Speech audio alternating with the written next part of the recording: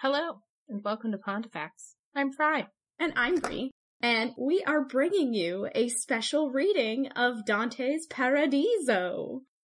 Just like we did for Pope Anastasius II when he appeared in the Sixth Ring of Hell, we now bring you Pope Gregory the Great and his role in heaven. Are you ready for this, Fry? Yeah, sure. We're not going to do the whole precursor into Dante thing and the Divine Comedy as a whole because we've already done that. And you can check out our first bonus episode we did on Dante's Inferno, which came out right after Anastasius II's episode. So it'll be bonus episode 52B. But we are going to talk a little bit about Paradiso because this is not hell. It's the opposite. It's Paradiso. It's Paradiso, yes. So Paradiso, aka Paradise, is the third canticle or part of Dante's Commedia, and the conclusion after Dante traverses through hell and then purgatory. Here in heaven, Dante is guided by Beatrice, who was the woman he had loved in life and is a representation in his writing of the divine. In Paradiso, heaven is conceptualized as existing in concentric spheres around the earth, with planets representing different spheres, kind of in a similar fashion to the concentric rings of hell. And just like the descent into hell, these spheres represent a soul ascending, so each sphere represents a different heavenly virtue or being, which increase in value or virtuosity as you go.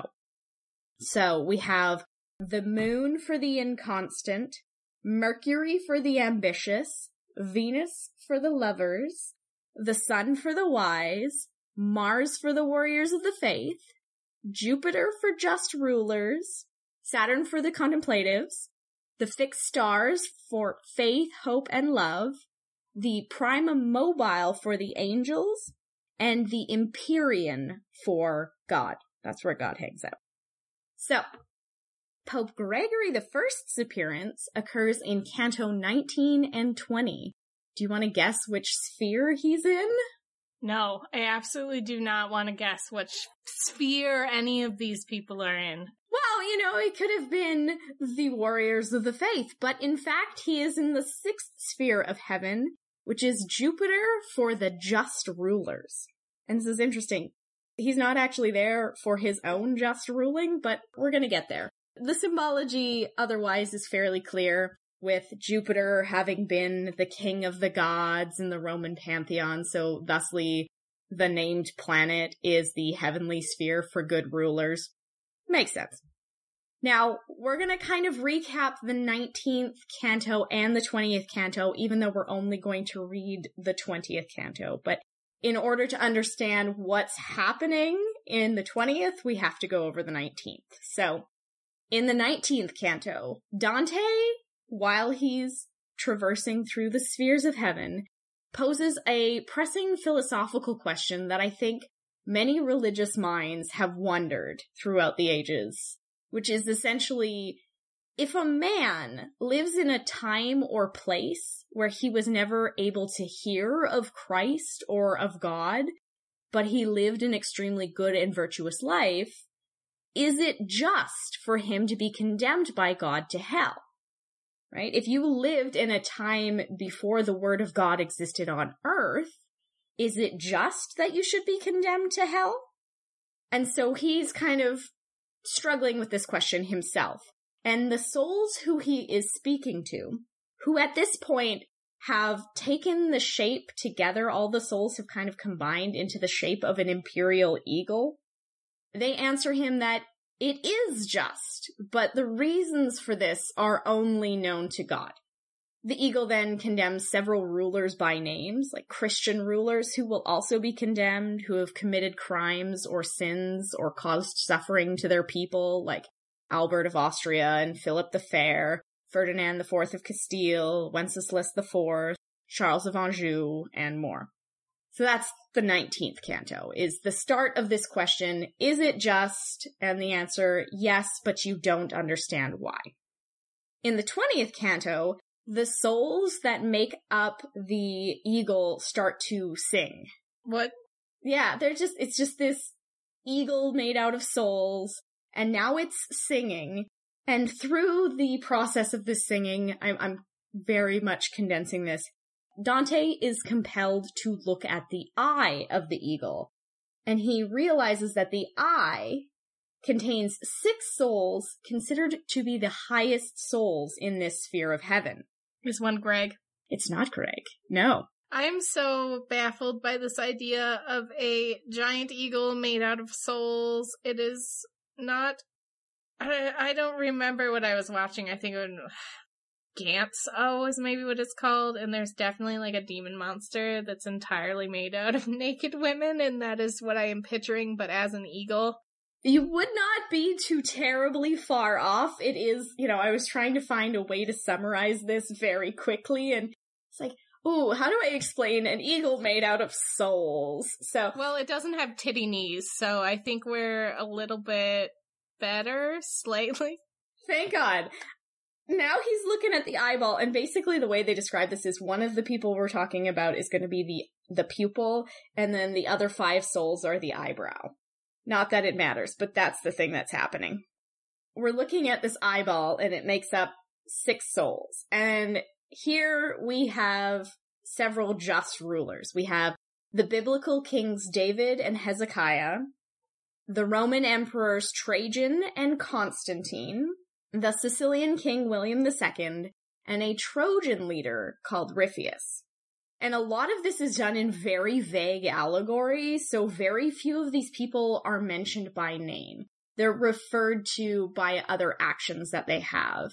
And this is something that's going to become important as we go on, because Gregory never gets mentioned by name.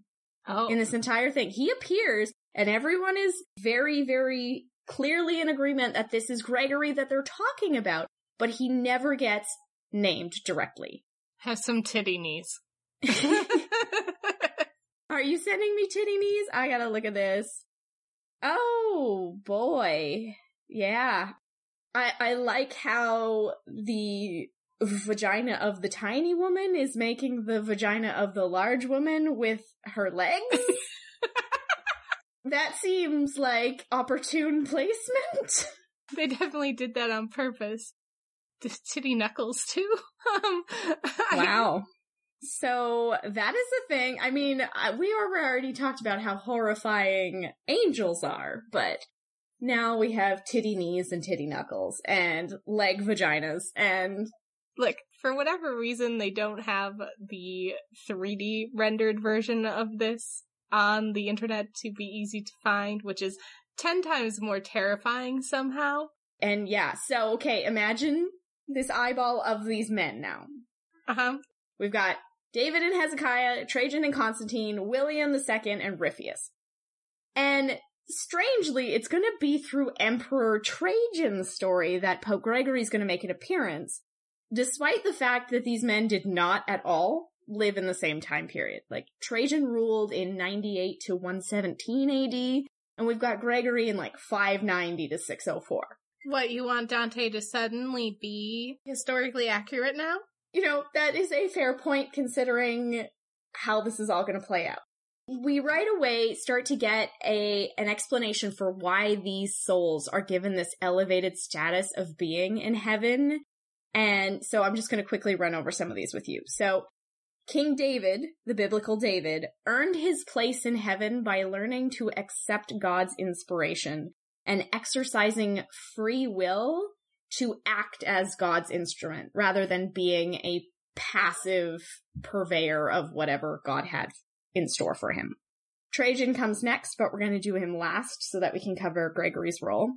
Hezekiah earned his place because when he was told that it was his moment to die, he was immediately filled with repentance and prayed to God for mercy. And when he was given another 15 years of life, he led a very, very virtuous life. Emperor Constantine had initiated the conversion to the empire to Christianity, so big good in his favor.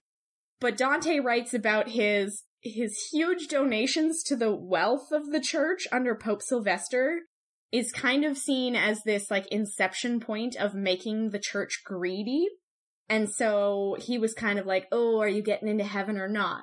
But God forgave him because it wasn't his fault that the church got greedy, because it wasn't his intention to make the church greedy when Constantine gave them all this wealth. William, too, was a good and just ruler and was rewarded despite his throne being passed to corrupt rulers after his death. He's not held responsible for that. It's not his fault. Exactly. God is acknowledging that it is not his fault. Now, Ripheus of Troy, this is the interesting one because he died as a pagan, obviously having lived long before Christ as a Trojan man. But God saved him from damnation for a life of virtue, and in his salvation, he learned about this mysterious work of God. So it's a super, super circular logic piece that we'll come back to in a minute. So this is what Dante is told about these men. And at the end of all of it, he doubts what he's heard. He's like, I just don't get it. And before he can stop himself, he says, can this be? The eagle, like, flips out. He's like, how dare, we just told you everything and you still have doubts. So it tells Dante that the will of God is one because it would be one, which is a statement that is not really supposed to make sense to our human logic. The missile knows where it is because it knows where it isn't. It knows where it is by knowing where it isn't, therefore knowing where it wasn't. It's like trying to explain to him, stop questioning and just listen. This is where we learn the details of what happened with Emperor Trajan, because as the logic would dictate, Trajan was not a Christian. And so why he is in heaven is down to Pope Gregory. And again, Gregory is never named, but the inference would be clear to any who understood this legend that existed about Trajan and Gregory, which appeared in the early Middle Ages sources like Pseudo-John Damascene and Gabriel Brielle. This was a myth that existed in the time of Dante, so... You're gonna have to back up a second. Okay. Why is that man named Pseudo-John Damascene? Is there a real John Damascene? There is a real John Damascene, and then there are writings that are attributed to John Damascene that are not John Damascene, so they get to be called the Pseudo-John Damascene. We're gonna get a lot of those coming up because we're gonna be dealing with the Pseudo-Isidorian writings and everything as we go, and it's gonna be a journey. So, the story goes that Trajan died still refusing to accept Christ and Christianity, which we know to be true. We know that he never converted to Christianity. And so at his death, he didn't come to heaven. He went to hell, and he learned the error of his ways. But he was allowed to come back to life through the prayers of Pope Gregory the Great, who apparently held such an emotional investment on how just and good a life the long-gone emperor had lived, that for some reason he decided he was going to pray ardently. You must. Yeah, you must come back to life. And he does. And Trajan is, yeah. You did this, Patreon. The second season's coming. So Trajan does get revived. And apparently when he is brought back to life after 400 years of being dead and being in hell, he converts immediately as he's brought back to life. That hell place.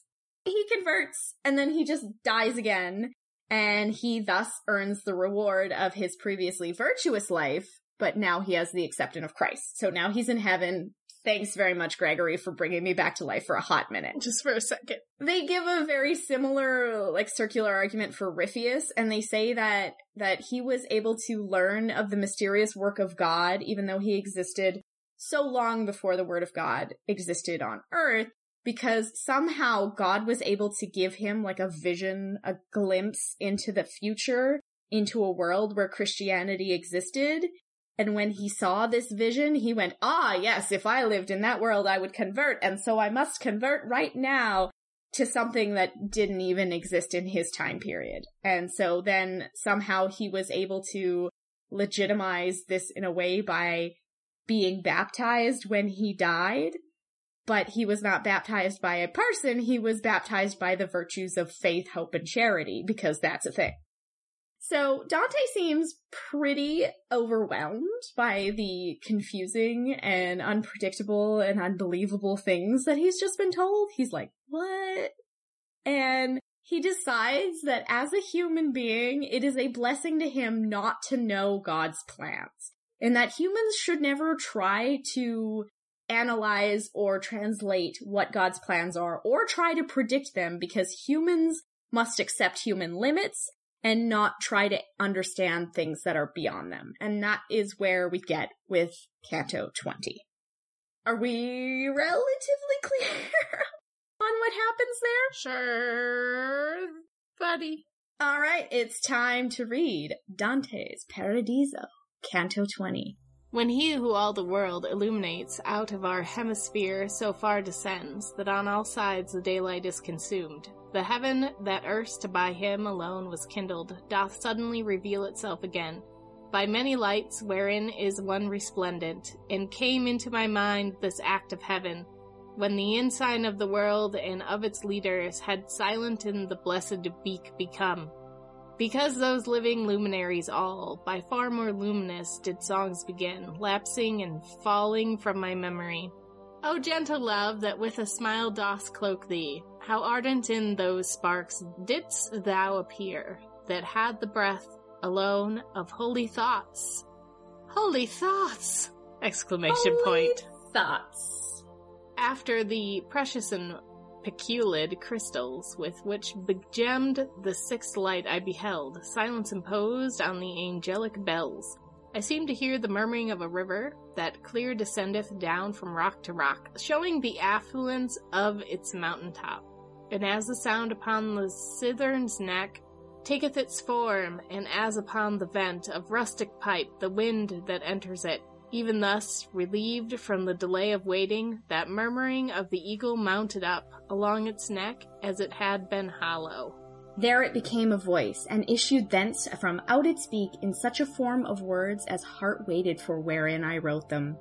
The part in me which sees and bears the sun in mortal eagles, it began me, now fixedly must needs be looked upon, for the fires of which I make my sparkle, those whence the eye doth sparkle in my head, of all their orders the supremest are.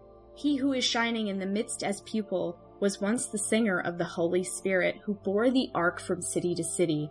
Now knoweth he the merit of his song, in so far as effect of his own counsel, by the reward which is commensurate.